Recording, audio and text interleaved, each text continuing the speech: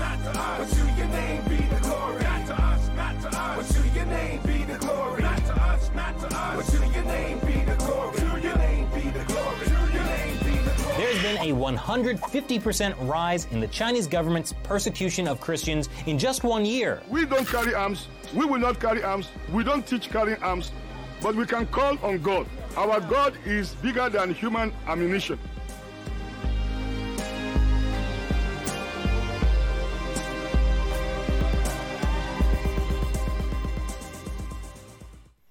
Hey everybody, welcome back to The Fifth Seal. I am your host, the Evangelical Norm.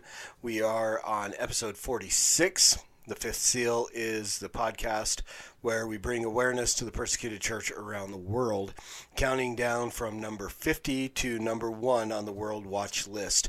We do twice a month. We do countdown starting in January. Twice a month we do episodes counting down from 50 to 31. Then in November we count down every day. We do an episode every day, counting down from 30 to number 1. The worst countries in the world for Christians to live based on the persecution that they endure in those areas.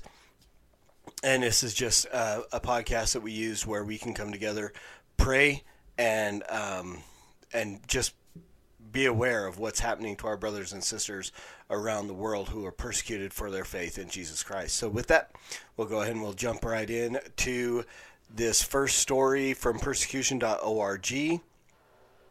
2 Christians killed in Al-Shabaab attack. International Christian Concern has learned that on Wednesday, March 11th, 2 Christians were killed and another was abducted when suspected Al-Shabaab militants attacked 2 vehicles on the road between Elwak and Mandera in northeastern Kenya. This region has become a common location for the terror group to conduct attacks in which they target non-local Christians. In the first incident, the Somali-based terror group ambushed a passenger bus near the Jabi Bar area, ordering all of the passengers to disembark before the militants began profiling them to identify non-Muslims. While speaking with ICC, a Mandera security officer confirmed, quote, the attackers were looking for non-local passengers traveling from Nairobi in order to kill them. The current trend of terror activity in Mandera confirms that. They abducted the only Christian on the bus, the mechanic, and allowed the others to continue with their journey, unquote. While Kenyan forces pursue the attackers, the status of the abducted Christian remains unknown. During the second attack, which took place an hour later in the same location, 2 non-local medical transporters were killed and their truck was burned. They were ferrying pharmaceutical drugs to Mandera, traversing the violence-prone region near the porous Kenya-Somali border. In a statement, the governor of Mandera said, quote, later on the same spot, a truck carrying Kemsa drugs was stopped. The driver and turnboy, who are both non-locals, were taken away. It was later reported that the lorry has been burnt down to ashes, unquote. The security officer confirmed to ICC that the, quote, 2 non-locals, the driver and his assistant, had been killed by shootings and their bodies were dumped on the roadside, unquote. This attack comes at a time when Kenya and Somalia are engaged in a border dispute after a war involving the Somali forces and the semi-autonomous region of Jubaland forces spilled over to Mandera. Christians are worried that unless security is heightened, they will continue to be targeted. A pastor in Mandera said, quote, over the last 2 weeks, we have been living in fear because of the insecurity posed by the 2 forces from Somalia who are seen in town on military cars. We are not quite sure if they are forces or militants. We ask for prayers of protection over Christians in northeastern Kenya, unquote. Kenya has witnessed 6 terror attacks targeting vehicles in the last 4 months, leading to the deaths of 21 Christians. On December 6, 2019, 11 non-local individuals were killed when Al-Shabaab attacked a passenger bus in Wajir, and in total, 10 Christians have been killed in the region from different terror activities in 2020 alone. So, again, we've been talking a lot about Kenya, Nigeria, Al-Shabaab, Boko Haram. All these names start to kind of jumble together and get caught up into, because it's happening so often. And with stuff like this, we tend to be numb. We tend to get jaded to the fact that our brothers and sisters are being targeted because of their faith in Christ. What the attackers do is they pull them off the bus and ask them to recite the Shahada. Many of them, if they are converts from Islam, know the Shahada, could recite it if they needed to, but would consider that blasphemy against Christ to call out to Allah, there is no God but Allah, and Muhammad is his prophet, recognizing that it's false. So it's not simply a fact that they don't know, and so they're identified as Christians. It's the fact that they know the Shahada and refuse to recite it, which costs them their life. And they know. They stand with the knowledge that if they do not recite the Shahada, proclaiming Allah as God and Muhammad as a prophet, they're going to lose their lives most likely. So these are brothers and sisters who are refusing to even recite something that they consider blasphemy against God to save their own lives. So let's be praying for our brothers and sisters in Kenya, and also as we move into a story about India, also from persecution.org. Christian hospital in India attacked by extremists. A Christian hospital in India's Karnataka state was attacked by Hindu extremists after a hospital official was asked about a Bible by a Hindu patient. According to Christian leaders in India, the attack on the hospital is a sign of the growing intolerance faced by the country's Christians. On Monday, March 2nd, members of the RSS, a radical Hindu nationalist group, stormed Sanjo Hospital, located in the Mandya district of Karnataka. According to Asia News, the RSS members beat up Simon George, a Christian public relations officer, and a hospital administrator before they accused the two of blasphemy. Both Christians were later arrested by local police. And mind you that these men came in, attacked these two Christians, and then the Christians were arrested. According to Father Josekari Kalil, the attack stems from the hospitalization of an elderly Hindu man on Sunday, March 1st. Prior to being discharged, the man asked why there was a Bible in his room. Simon George replied that he could read it if he was interested. The next day after this exchange, the hospital and Simon George were attacked. According to Asia News, Simon George and the hospital administrator were denied bail by the local court following their arrest. Quote, "There is nothing criminal or illegal about keeping a Bible in a hospital room," unquote, Sanjay K. George, president of the Global Council of Indian Christians, told Asia News. Quote, "Also, no Hindu deity has been offended," unquote. So, here we get something similar to this without the violence in the States. We get so many atheists who are angry because of Bibles in hotel rooms and Bibles in hospital rooms and so on.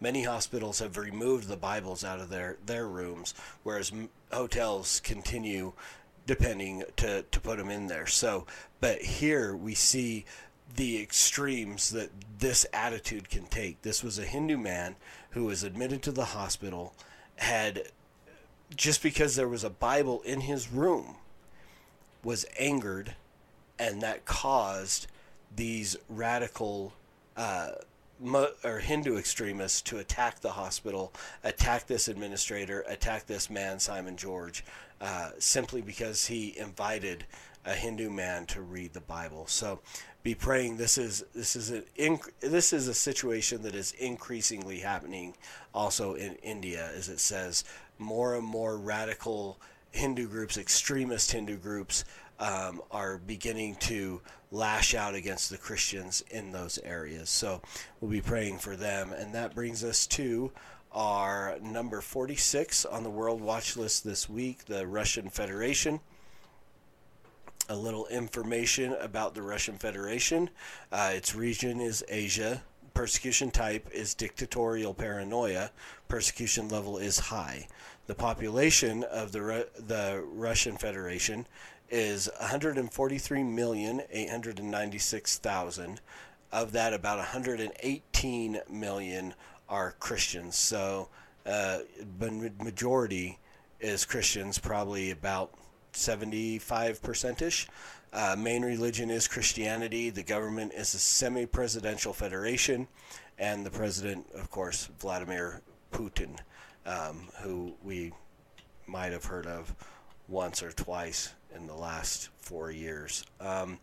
Christian groups face surveillance in the Russian Federation. In Muslim-dominated regions of Russia, Christians who have converted from Islam often bear the brunt of persecution at the hands of family, friends, and community members. In some areas where conservative Islam is dominant, believers must keep their faith secret for fear of being executed. Throughout the country, unregistered churches active in evangelism may face obstructions in the form of surveillance and interrogation by the local authorities. Much of the pressure on Christians in Russia comes from the government imposing restrictive legislation. Since the implementation of the anti-terrorist Yarovaya laws, the level of surveillance of all non-Orthodox Christian churches has increased. As a result, Christian activity is often under state surveillance, and church services are sometimes raided by security forces. Christian converts in the radicalized Muslim regions of the Caucasus face immense pressure from family, friends, and local community to renounce their faith. Out of fear, converts often do not even attempt to go to church meetings. Some have been forced to flee or find refuge in safe houses. Some examples of persecution: at least 14 Christians were arrested, including 4 Christians who worked in a rehabilitation center for drug addicts and were sentenced to 5 to 8 years of imprisonment. 5 missionaries in Chechnya were detained several times, harassed, and later deported, and at least 10 churches were attacked and or forcibly closed in the region. So, some prayer points for the Russian Federation. Pray for guidance for Russian Christians so they may understand and comply with domestic laws, where doing so doesn't conflict with their faith, while carrying out their evangelistic activities. Christian activity can be under state surveillance, and church services are sometimes raided by the security forces. Pray for the safety of church members when they are arrested and interrogated by the police. And a recent strain on relationships between Russia and the West has led to greater suspicion of Protestants who receive support from foreign organizations. Pray that such ties won't hinder the process of new Protestant churches receiving their official registration with the government. Let's pray. Father, again, we come before you and we thank you for this platform where we have a place where we can come together over great distances, Lord, and even over time, and come together and join together in prayer for our brothers and sisters who are persecuted for their faith around the world.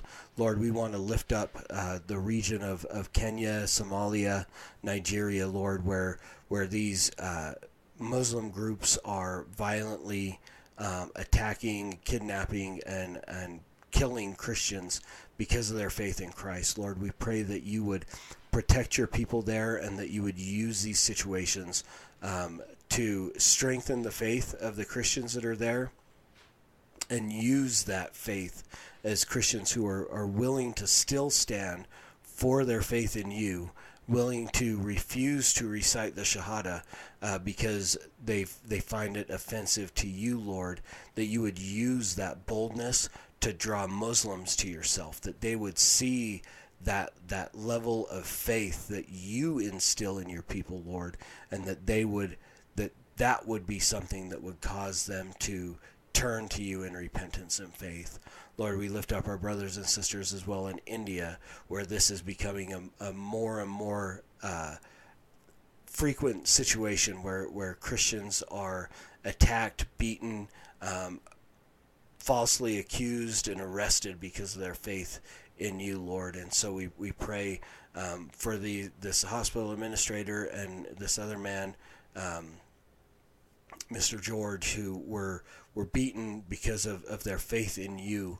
God, we pray that you would give them speedy recoveries, that you would heal their bodies, that you would strengthen their faith, and again, that you would use their witness to draw people to yourself, to save those who see the faith that they have in you, Lord. And we lift up our brothers and sisters in the Russian Federation, Lord.